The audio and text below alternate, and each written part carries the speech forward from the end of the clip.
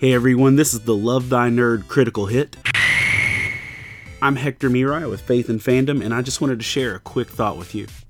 So thanks to Netflix and the new series Locke and Key, which just hit Netflix, the world is about to become much more familiar with the name of Joe Hill. Now for readers and more deep-cut nerds, we've known who Joe Hill is for a while, that he is Stephen King's son, and that he's been making comic books and scary stories for a long time. His comic book version of Locke and Key started back in 2008 and had a great underground buzz, and people were impressed by the storytelling, but there were still people that have visited comic book shops every day for years that don't even know who he is.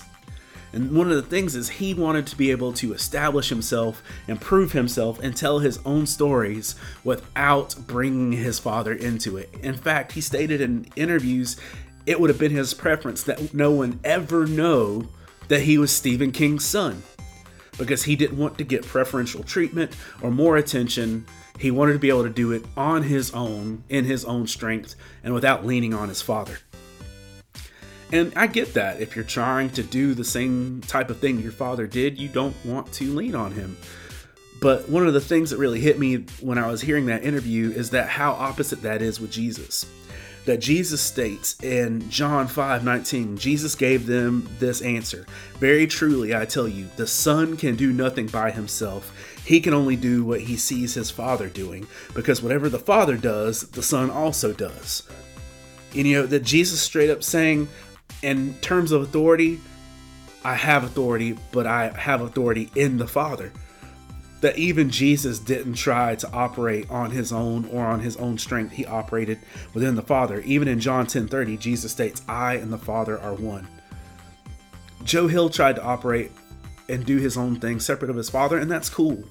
But Jesus recognized he couldn't operate without being directly linked and tied to his Father. And as Christians and as children of God, we need to recognize we can't either. If we're trying to live out our own lives or do things that we think are successful in this life, we need to do it with the Father, within the Father, and leaning on Him, because it's in Him we find our strength.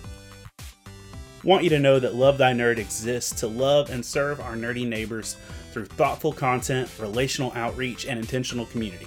Check out our website at lovethynerd.com. Our thriving Facebook community where you can interact on a daily basis. We have several podcasts, one of which I host, and we're active on all the socials. You can also check me and my book series out over at Faith and Fandom on Facebook.